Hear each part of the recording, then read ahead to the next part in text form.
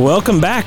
This is Pastors of the Round Table, the discipleship podcast of Monroe Missionary Baptist Church, brought to you by Together in Christ, the teaching ministry of MMBC in Monroe, Michigan. We encourage thoughtful discussion about the Christian faith and connect you to the people and the ministries of MMBC. Together again, as all four of us, Tim, Scott, Dave, and Spencer, and we're here today to continue our study through, talking about what Baptists believe about the church. Baptist Ecclesiology 101, what we believe the church is and how we should function in our life together. We talked about a number of different things so far in this series: the invisible church, visible church distinction, the church as God sees it, the church as we see it. We've talked about Jesus Christ being the head of the church, calling this church together, and he calls together us as a particular local church. We also talked about the complete power that Jesus Christ has given to each particular local church to do everything it needs to do in itself. And this week we're going to ask the question, how has Christ organized the church? How has Christ organized the church? So we move from simply thinking about the church as a gathering of believers, the gathering of the saints, to now thinking about, okay, but whenever we look at the church on the ground, it's organized in a certain way, in a certain specific way that Jesus Christ has appointed. And that's what we're going to talk about today. So I want to read this paragraph from the Second London Baptist Confession of Faith, the 1689 Baptist Confession, and I think it's paragraph 8, and then we will kind of talk about it. That's what we do here. We talk. So it says here, a particular church gathered and completely organized according to the mind of Christ consists of officers and members, and the officers appointed by Christ to be chosen and set apart by the church, so called and gathered, for the peculiar administration of ordinances and execution of power or duty, which he entrusts them with or calls them to be continued to the end of the world, are bishops or elders and deacons. So we're talking about the organization of the church.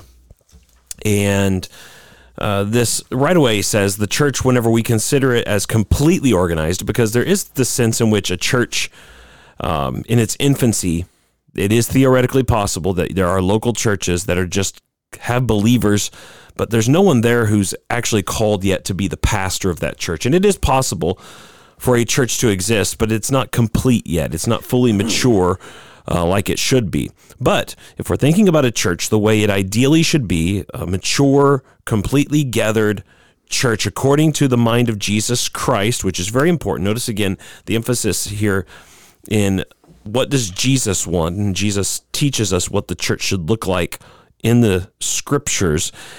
This statement of faith says a particular church is made up of officers and members. So you're going to have two, in a sense, distinctions, and a distinction within the church between officers and members. All the members of the church all the officers of the church are also members of the church, but not all the members of the church are officers of the church.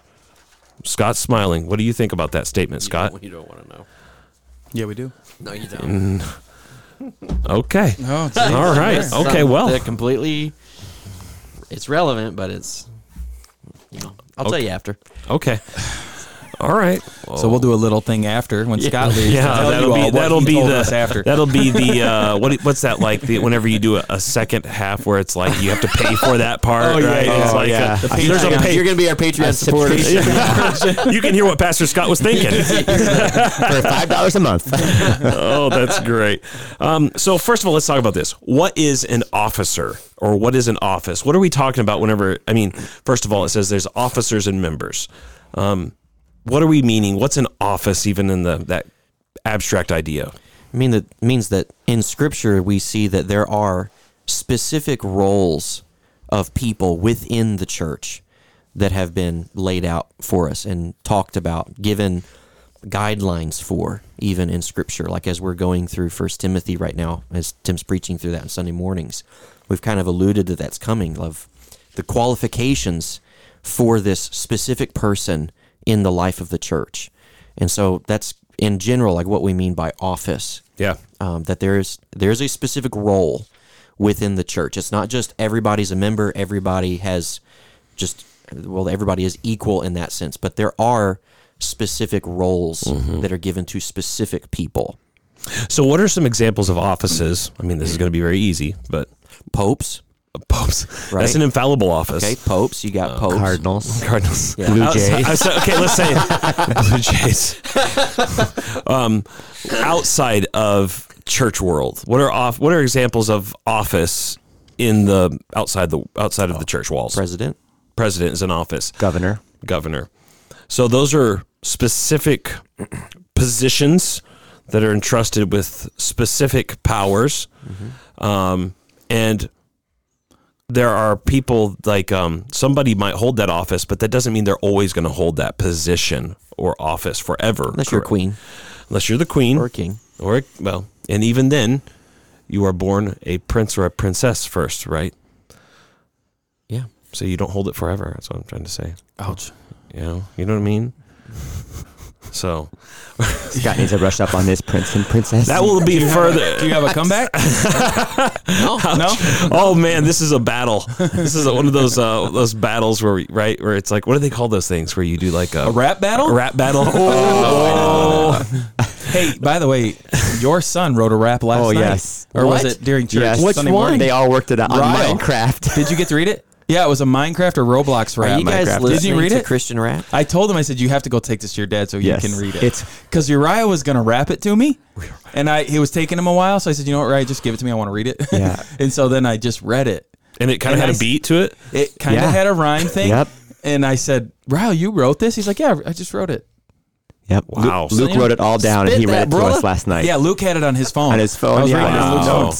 So It was I never hilarious. thought of- Clearly, you need to encourage this by changing. And you're in music there. you You're in listen there. to. Your vest is in there. He He didn't say referenced that- your vest. my vest. Yeah, it's not some bluegrass song. It wasn't some country song. Wow. He specifically said, I wrote a rap. Man, Yep. God is still sovereign. I think it's all the NBA 2K That that's would going be. on at your Okay, house. I got to be honest. Yeah, that's true. That's where they listen to the rap music. But if somehow my children become R&B or rap artists, That'd be awesome. It would be awesome. that would. That is be a dream come true. Yes. That would be. I'd go to all their concerts. Yes. That'd be great. Wow. I would support They it. could perform it. I You would can't. support it. Yeah. Don't push their dreams away. Yeah. Don't deny them their dreams. They can move to Well, Nashville. they could. Yeah. No, you don't go to Nashville. Not for No, rap. No. Well, I mean, Lecrae. Detroit? I'm thinking of Christian. Christian rap. I'm getting the look. Scott, where do you So go where for do you go? L.A. Huh? Yeah, you go to LA or Brooklyn, something South like that. Don't go Bronx? to Nashville. You can go to Detroit. Nashville's- Go to Detroit. Nashville's Go to over. 8 Mile. Yeah, go to 8 Mile. Yeah. Wow. Okay. Well, I mean, they already live in Frenchtown. There's drive-by shootings Yeah, and that's things the like same that. thing. That's probably. Hey, you know what? You can make fun of Frenchtown all you want, Pot Boy. All your Monroe Everybody here's Township. happy. Everybody here is happy. That's true. No. I'm sorry, I Scott doesn't distracted. smoke pot. I wasn't meaning that. I was meaning that he lives in a township that is pro that. Only secondhand. Yeah, only secondhand. No, dude. The other day, I just seem really relaxed one day. So I was coming out of a store. It was actually Kroger down there. Was that yesterday after church? Remember, man.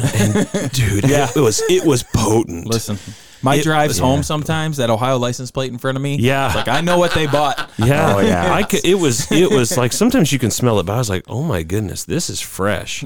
Wherever I'm at, this is strong stuff. I could smell it. So They probably got it from the right down the street, the warehouse right where everybody knows. Yeah. outlet. Okay. I'm sorry, I distracted. So us. we're talking about offices. So offices. How do we get to rap? officers? You brought it up. Yeah, but you said somebody said something about rap. Oh, a battle, a rap Yeah, battle. Yeah, I'm going back and forth because I brought Wait. about Prince and Princesses. Yeah. I'm sorry. Okay. It was just getting tense in here. Yeah, it's a little welcome. uncomfortable. So there's two officers, two positions of office Of recognition. recognition. So, but office is intended to serve, right? That's a very important thing I think to say. Is it the offices in the church are primarily ones of service to take care of and seek the good of other people. They're not positions for personal aggrandizement, personal grandeur, things like that. Yeah, let me ask a question. Maybe Dave can answer, or maybe Spencer with your history. So we sit here and we very easily are saying there's two offices scripturally. I think you already said this, right? A bishop, elder, pastor, overseer, same thing, yeah. right? And then deacon. So that's the two offices. Why then do we see in the Catholic Church, and it seems in some other denominations, why do we see more than that? I mean, if it's so plain to us, and scripturally it seems so plain, what is the history behind that, I guess? Because what would do you guys know what the Roman Catholic Church would say? I would say probably partially. They might argue from the text of Scripture, but remember, their final authority is not Scripture alone. It's Scripture. I know, but plus how many? tradition. Do you know how many offices they would say? would they say at the least Pope's 3. in office, Yeah. cardinals in office, bishops in office, And then the priests. and deacon? Because there's deacons who work pretty hard around here for the Catholic Church. They do funerals and everything. Yeah, there's at least 3. I mean, that would be 3 offices would be the standard idea for like the Episcopal Church. But of course, they might have grades of bishops. You know, you've got archbishops, and you can be ordained as in the Episcopal Church as a priest or presbyter, depending on what you want to call it, and a deacon. It's also important to say that what we're talking about here, these are offices that are ordained for the local church, because there are other offices that Christ ordained that are extraordinary, like apostle or prophet or even evangelist, right? Those are extraordinary offices that ceased whenever the apostolic period ceased. So what we're talking about here are the church offices that continue, that are the ordinary ones, the permanent ones. And you're right, there are different denominations. I didn't mean it for confusion. I just know in our area that would be a common thing, and that would be a question that I would have is like, so how are we so different on this? Because it does seem, again, I'm Baptist, right? It does seem, it says very clear. There's pastor, there's deacon. I don't see all the other ones in there. I guess I know they're Pope one a little bit. And partially this too is how you approach Scripture. Again, we talked about. So if you approach Scripture from the perspective that anything the Bible doesn't forbid is okay, right? Then when it comes to church government, you're going to say, well, as long as I'm not doing something explicitly contradicting Scripture, I can create as many offices as I want to. But on the other hand, Baptists and our past tradition said, no, when it comes to church stuff, when it comes specifically to how Jesus Christ wants the church run, we don't go beyond his word. He tells us what he wants, and we don't add to that. So we can't create new offices. Which, to be fair, I know I'm talking about Roman Catholic, but to be fair, tell me what you guys think about this. It seems like Baptist life, we have created one called minister that we would say is different than pastor, because I see people hiring quote unquote ministers, and it could be a woman or a man, they would say. And it seems as if that is some authoritative position, but also not, which can get confusing even to myself when I look into those. So what would their titles usually be if you're giving an example? It'd be like children's minister, youth minister, music minister. Yeah, I've seen like elderly minister. I've seen this, and it would be, even in Baptist life, it could be any gender because it's minister. So it doesn't say deacon, it doesn't say pastor, which the Bible says should be a man, right? And that's their way out. And it's almost like some Baptists have created this third office of minister, of which the Bible does say that we are all ministers to minister, right? That's what the pastors do. And the word minister simply means to serve, which is actually the same word as deacon. To serve. But it does come across to me at times like it's another office. It seems like Well, and one other way, I mean, we've seen this, I think, in SBC life, where some people will say, for instance, our statement of faith, the Baptist Faith and Message, whenever it talks about what a pastor is and the fact that it can only be a man, they'll say, well, that's just talking about a senior pastor, and that's another thing where the term itself is not bad, but it is bad if you think that's a separate category other than, as if you've got it's totally fine to have the term senior pastor or even associate pastor, as long as you don't think those are like separate categories of a hierarchy or a third office. Which happens. Which all does the time. happen. I mean, What's the danger of using extra biblical language to define, and not to give too much credit to the Catholic Church, but I mean, like a bishop, right? They have bishops. That is a word that's used in the Bible. Yes. We just understand that bishop is synonymous with pastor. Yeah, exactly. Right? Because pastors used, is it presbyteros, a presbyter? Yeah. That's also used. Yep. We just understand all those words to be used interchangeably of they're the same synonymous. thing. Yeah. So it's not like a Presbyterian understanding of like a presbyter. I don't even know if that's where they make that argument from. I'm speaking ignorance there, but like there being bishops over certain areas early on in the Catholic Church, and then eventually the one in Rome became the most powerful one. So there's the Pope.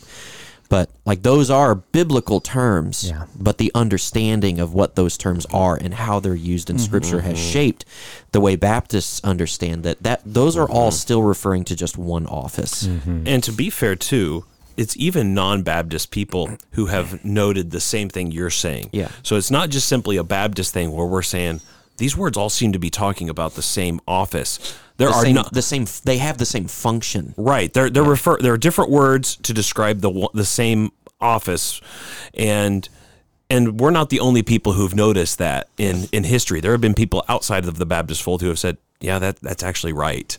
If in the New Testament itself. So there are numerous ways, like you said, whether we use the word minister or whatever, that we can unintentionally or intentionally be trying to create other offices than those appointed by Jesus Christ. Yeah, and I think it just comes down to that word authority and what that means in Scripture, because what we're talking about are offices that carry with it authority. Yeah. Right. And what does that authority do, and what does it mean? Yeah. There. And that's where the discussion usually would come in, at least in Southern Baptist life, when talking about that. What is a minister doing? Well, they don't hold this authority. They're not preaching from the pulpit or when the church is gathered. And so it's a bigger discussion, I understand. But it does, I'm just trying to think as an outsider looking in. Like, we're talking about Roman Catholics looking from the outside looking in. A Roman Catholic could come back and say, well, I looked at your webpage, and you didn't just have pastor and deacon. You had minister of this and that and that. Right. What's all that? Right. What are all these things? Exactly. So I just... That's fair. That's very fair. Yeah, it's trying to... Okay.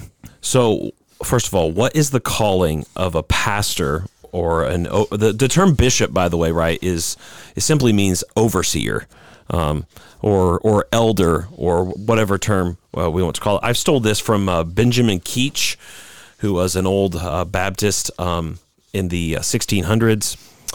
He wrote a book, or a little. I don't know if you'd call it a book, but it's a short work on an overview of what the church should be, and he describes the work of a pastor and gives these various things about what their work involves. First of all, the calling of a pastor is to preach the word of Christ, feed the flock, and administer all the ordinances of the gospel. So the first thing he mentions is preaching the word, feeding the flock with the word of God. So that is the primary function that he lists at the very beginning. Second of all, it's to visit the flock and to care for them. Thirdly, it is to pray for and with the flock. It's also the idea of his flock. So he's not praying with every single Christian in the city. He's praying with the flock that he has been called to shepherd, and to sympathize with them in every state and condition. Fourthly, to show the flock a good example in his walk. And then fifthly, to impartially carry out his duties. And what he means by this is that we don't prefer, for instance, we don't go to the rich and serve them better than we do the poor. Or also, he points out, not assuming more power than God has given us. So we must act in humility. We can't go around and act as if we've been made the boss of everybody. Yeah. We have a certain office, with certain duties to carry out, and that's it. And we can't go beyond that authority, but what Christ has given us. So what do you guys think about the Keach's quick overview of the work of a pastor? I was going to read a passage that came to mind that it seems like he drew a lot of this from, which is 1 Peter chapter 5, starting in verse 2, when he says, "Shepherd the flock of God that is among you, exercising oversight, not under compulsion, but willingly as God would have you, not for shameful gain, but eagerly, not domineering over those in your charge, but being examples to the flock. And when the chief shepherd appears, you will receive the unfading crown of glory."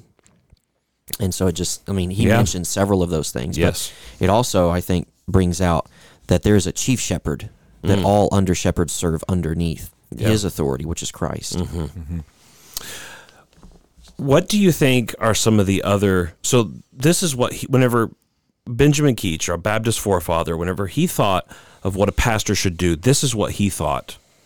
What are some things today that, rightly or wrongly, can get thrown into a pastor's duty on top of what he thought a pastor was to do?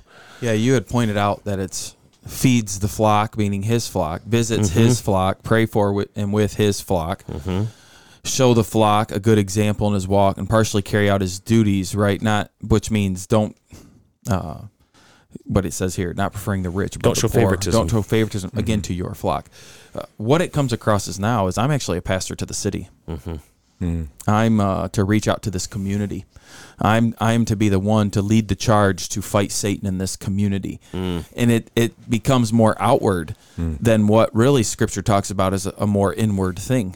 And so what's coming to the table too often for pastors is, events or opportunities or things to do outside to get people in, instead of allowing the pastor to care for those who are in, and trust that organically what will happen as you care and love the people in, people from out will join in, because your congregation is going to be living the Christian life they're supposed to be living and caring for people, right? Yeah. But instead it's become, no, that's my job to give opportunities to all of these people to do for stuff for people outside of our walls. And that, I think that can be a real distraction, because it's veiled as something good, right? I'm doing charity work, I'm doing all this, but it actually isn't the role of the pastor. The pastor is to care for the flock.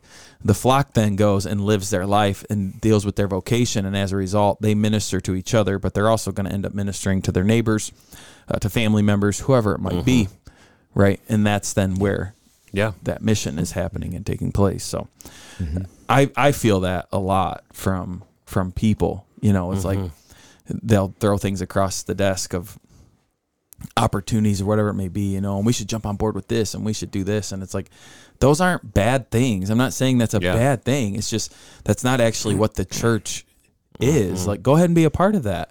If you want to get some friends to do it, go do it. But I don't want to spend my time on doing that. Yeah. One of the things I think that you notice that's very different from the idea of a pastor is, and today, oftentimes what people want in a pastor is a CEO. Yeah, that was the other thing. And so a leader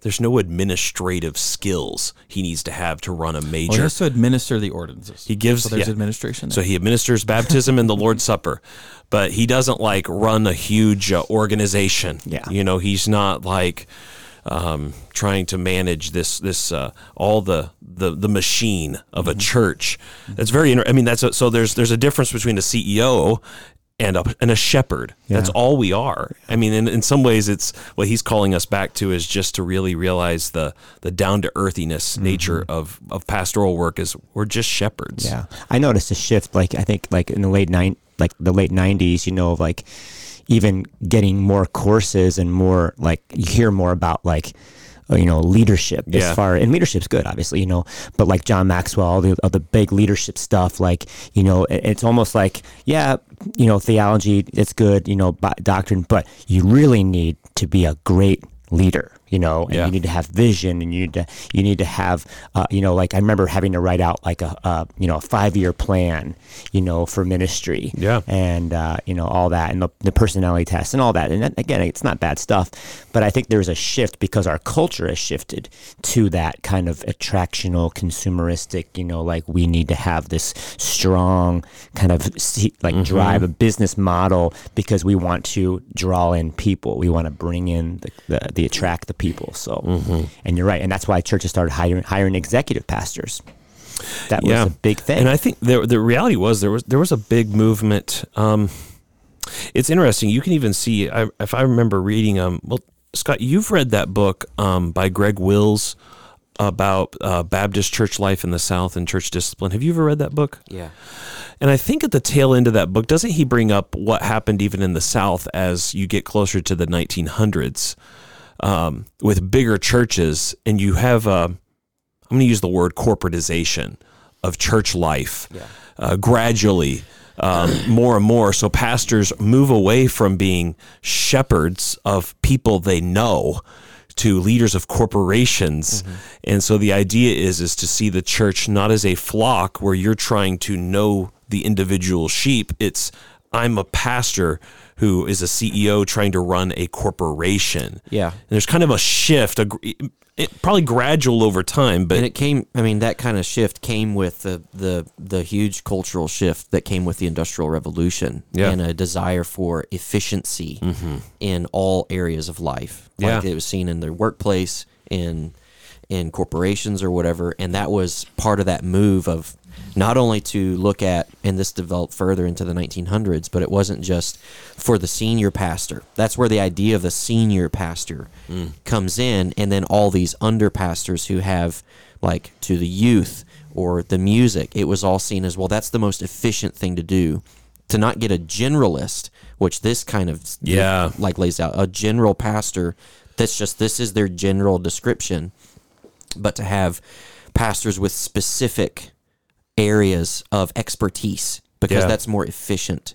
But that all that comes with the same kind of corporate mindset that just kind of carried over from the culture. Yeah, definitely into what they're doing. But yeah, no, and I think also tied into that then is it'd be interesting to see how large Benjamin Keach's church was, because to do this work, you typically you can't have a mega church to do a lot of this stuff, because you have to be able to actually visit your flock and care for them. There's and know examples them. of larger churches, I think. Like I've heard that Spurgeon's church did a really good job of those, and they had a plurality of elders that would do that. Because, I mean, he had a mega church. Right. But, I mean, certainly what you're saying is right. Like, if you, modern day, like if your church doesn't have an understanding of like a plurality of elders and that all of those have the same function in that sense, then it's going to be hard. Yeah. If it's just a senior pastor, no, there's no way he can do this. Right. Right. Not under that kind of thinking. Right. It certainly gets more difficult. Definitely. The larger your church is. Well, and I think that there was an idea eventually that bigger is better, and therefore, like you said, the idea of a pastor has to change. So there's the office of pastor, but then there's also the second office of deacon, which has the idea of being a servant or an assistant. Benjamin Keach also gives the statements, gives a breakdown of what a deacon's role is, and it's very interesting. There's this, they use this same breakdown that deacons, playing off of Acts 6, they serve tables, and they would break it down into 3 tables. They serve the Lord's table, they serve the minister's table, and they serve the poor's table. And it's fascinating because Benjamin Keach writes this same idea of these 3 tables is found in another famous Baptist writer, John Gill. The Charleston Association, which was very foundational for Southern Baptist life, in their summary of church discipline, says the same exact thing. And then in the Pendleton Manual, which is where our church kind of has some roots from, and they pointed towards, they follow this, it's the exact same 3-table breakdown. So it's got a long pedigree, at the very least, of what deacons are to do. First of all, he says they're to provide for the Lord's table, so providing bread and wine for the Lord's Supper. Secondly, they provide for the Lord's table. He says they see that every member contributes to the maintenance of the ministry according to their ability. And then thirdly, they provide for the poor's table. They see that each member gives weekly to the poor as God has blessed him. And also they visit the poor, know their condition, and see that none are neglected, especially aged widows. So those three tables are how Benjamin Keach summarizes the ministry and the work of a deacon. Thoughts about that? It's interesting because the deacon's ordination service we just had, it was my second time doing having been a part of a deacon's ordination, and the first time in my previous church they used the Pendleton manual and Keach specifically these three tables, and we that was kind of our outline for the service to ordain two men as deacons. So I had never been familiar with that until then. So just reading this, I'm like, oh yeah, I remember that. Yeah, good old Benjamin. Yeah, it's got a long pedigree. So. Thoughts on deacons? Yeah, they're all right. We'll keep them. Oh, all right. Well, I mean, I think it's a vital part of the church, obviously, because Scripture tells us as much and lays it out what they are. We see in Acts 6 this kind of play out in the early church of what happens and takes place, and Paul finds it to be such an important role in the church that he would lay out in Timothy and Titus and other of qualifications. This is what you need to look for in a deacon, and so that points to its importance. Deacons are seen differently, I think, at different churches as well. At least amongst Baptists, some seem to have some sort of power or rule spiritually. Other churches, they are seen as servant leaders. And so it wouldn't necessarily be spiritual authority, but it would be an authority of recognizing these men to be men of good character, of good witness, who love the Lord and who love to serve the church that they are a part of. And so they're given a leadership role in that way to help lead that, to help get more people involved in that of service. And so here we have deacons. I think we have 12 now. After for the 12 apostles. Well, no. Well, maybe, I don't know. We're gonna have to get rid of one of them. Oh, which one? Did we cast lots for any of them? But our deacons here, their primary roles is they do have lists of like shut-ins or some of the people who are older in the church to check on them regularly. They do things around the building. Taking care of stuff often, and generally they're just wanting to help serve that the best that they can, and I think they do a pretty good job with that, and usually wanting to do more, right? Wanting to do the best they can in it, and so I see it as a positive, and if the church would allow them to, I think their ministry would be even more important.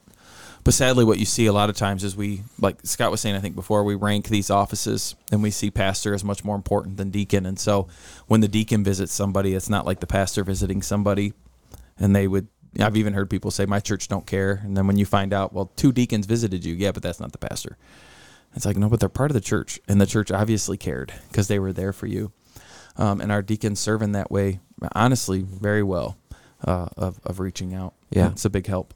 I mean, a distinction between these two offices seemed to be, I mean, maybe this is making it too simple, but that pastors are to take care or to care for the souls of the people, and the deacons seem more functional to take care of the needs of the people, more practical ministry, not teaching necessarily in that sense. And that's one of the major distinctions between the two lists of qualifications that exist between pastors and deacons in 1 Timothy chapter 3.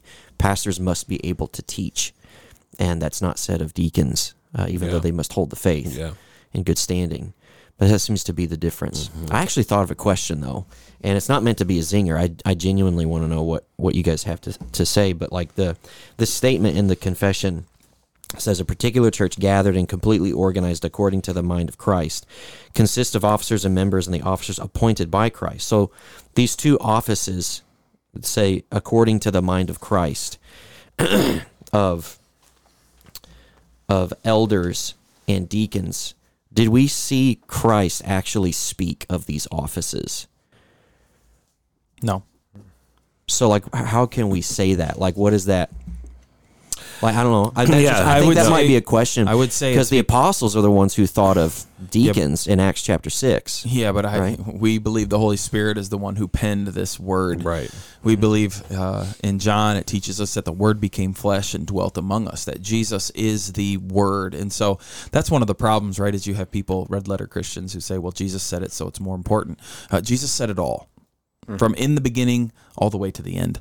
He said it all. And so we can't say this part of Scripture is much more important than this part of Scripture.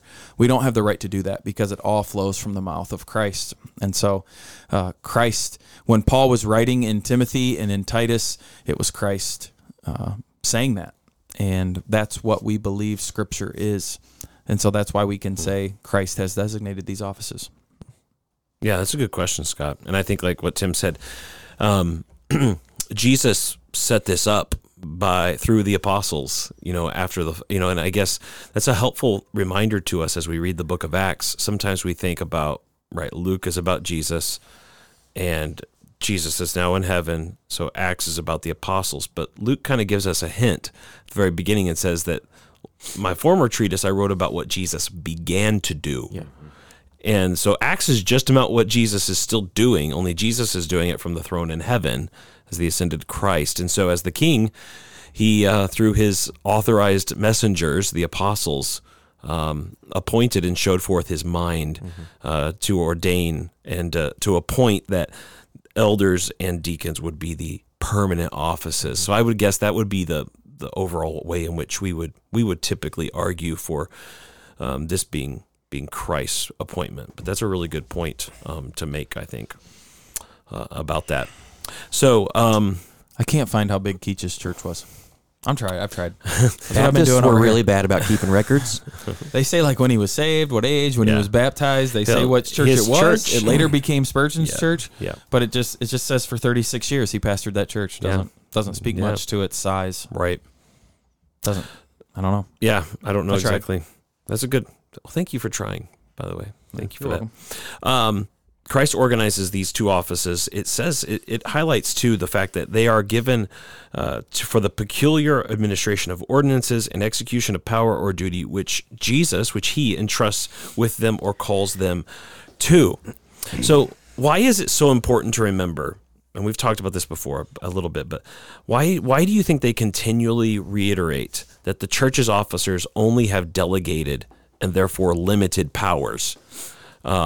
They can only do what Jesus Christ has entrusted them to do. You see the emphasis even in the statement there. They're consistently wanting to make sure that deacons do what deacons are called to do, and pastors do what pastors are called to do, not more and not less. Mm-hmm. Why is that so important? I mean, I think we see that though in all facets of life, right? Husbands, this is what you're supposed to do, not more, not less. Mm-hmm. Wives, this is what you're supposed to do. Children, this is what you are supposed to do. Slaves, slave masters, we have this government, right? Civil government. This is why you're there. This is what Yeah. you're supposed to do. You don't overstep. The church, this is what you're supposed to do. Yeah.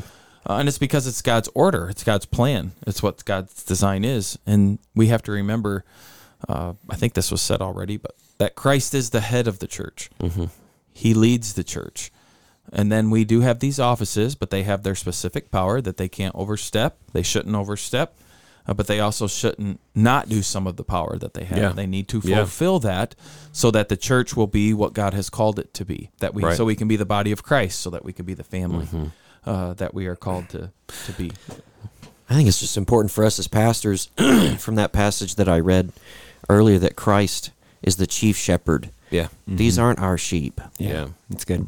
They're not ours. Yeah. We don't have ultimate say-so of what we're supposed to do with them. We're caretakers Yeah. for a very Stewards. limited time. Yeah, we're stewards. Mm-hmm. And I think that just changes the mindset with which you approach ministry as pastors Yeah. Yeah. and as definitely. deacons.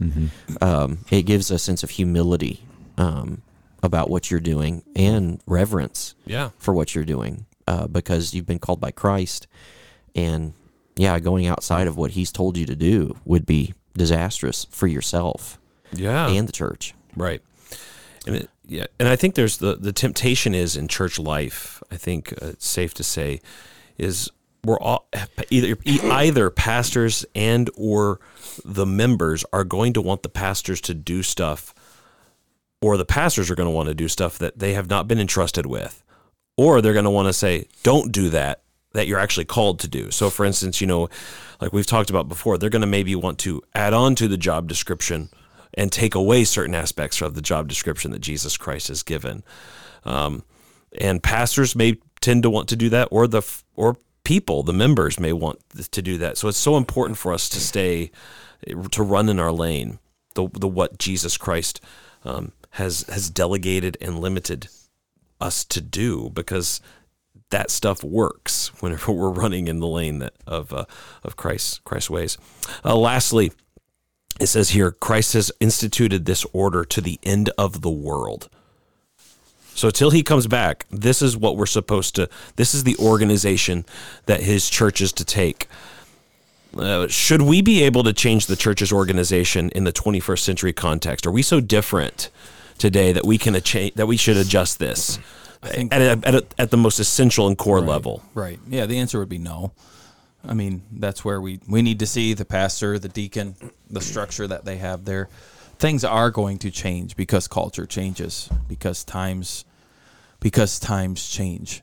Like being in a house church versus being in a church that has a building causes things to have to change, right? Somebody needs to mow the grass. Being in a persecuted country changes the way you do things versus being in a free country. Yeah, there's just a lot of things that will change how the church functions on a regular basis. But when we see the role of pastor and deacon, that is essential to the life of the church, and then what they are called to do, right? So like Lord's Supper and baptism, preaching the word, these are non-negotiables that must happen and must be maintained, because those aren't cultural. That's a God-given command to the church. So while some things will change for sure, those main things cannot. Yeah. And even going along with that, like the main things, like the old saying, keep the main thing, that has to stay. But contextually, you can have, those offices that are consistent to Scripture, and yet also have ministry positions or ministry teams that are like doing creative arts. Like, think about and there's an SBC church that I don't know if it's still around, but that had like a creative arts ministry, and they had a creative arts director to help with the context there, or, other type of ministry roles that are helping with that unique context, if that makes sense. But keeping the ordinances or the offices consistent, although you can have, like I said, you can have different how you express that in your context. It can be different as far as staff and that kind of stuff. I think one of the things that makes me so frustrating to some of our members is my desire to scale back, to look more just like this instead of all the other things. Because like what a lot of people would do in our culture, I think, is to expand. Let's expand, right? Let's do all these other things. And I think it's just exhausting. I think it's exhausting on a church. I think it's exhausting on people. And I think it's so exhausting is because that's not what the church necessarily has been called to do. I would rather see it more scaled back, as we have pastors here and we have deacons here, and we gather together and we worship God. We gather together to learn the Word of God. And sometimes we gather together just for fun as a church family. We want to do that. We gather together to pray, and we think that's a smart thing to do. And then we leave this place, and we go out into a world that's lost. And so individually, we love on lost people. We care for lost people. We share the gospel with lost people.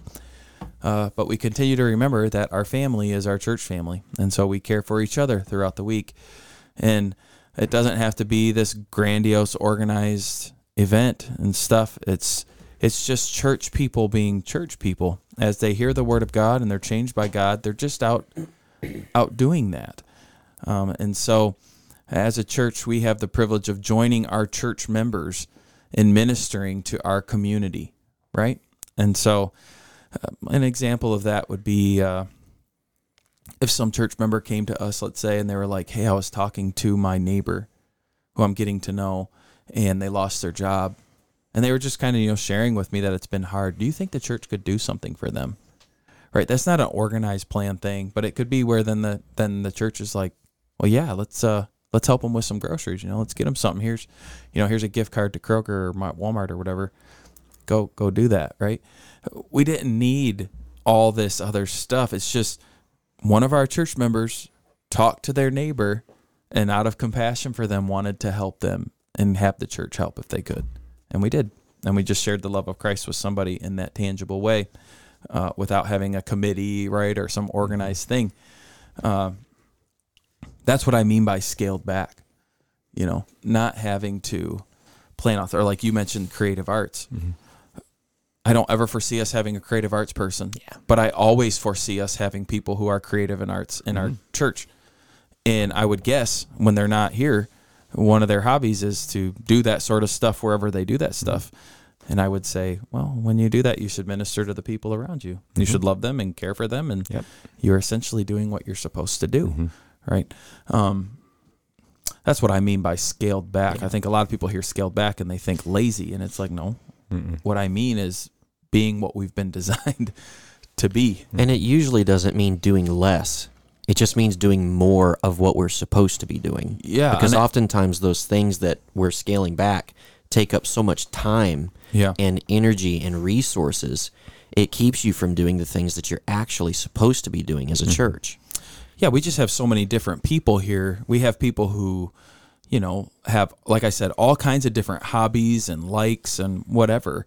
And so I don't want to be the sports church or the music church or the drama church or the movie church, right?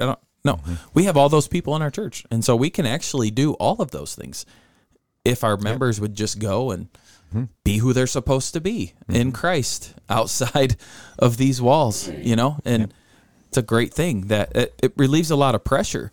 But at the same time, I think it accomplishes a lot more than having to plan out something, and work through all these things. And then, usually as pastors or whoever it is in the church organizing that thing, it's a lot of extra time and all this. I just think it sounds a lot better of, hey, how about you come on Sunday morning? How about you come on Sunday evening? Come on Wednesday if you can. And the rest of the time, just be faithful to God out there. And then we'll gather here and we'll worship. We'll have Lord's Supper together. And as God works in people's lives, we'll baptize them. And it'll all be good. Right? We'll be doing exactly what we're supposed to do. Yeah. Yeah. It looks a lot like Acts. Yeah. Yeah. I mean, yeah. But that is where a lot of pushback comes, honestly. As I try to talk about that, it almost is like great confusion. Right. Like, what?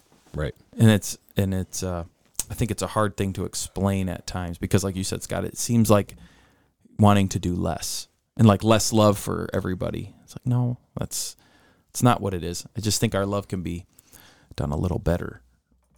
If that makes sense. No, that didn't make sense to you? No. Yeah, a lot better. So I'm going to be looking forward in the next episode to what Scott was thinking about earlier, and we'll find out soon. We'll do that, and we will stop this right now though. So for the Patreon members, they're able to subscribe to that and everything. So we thank you for listening to this, and we'll be back with you next week. Take care. God bless.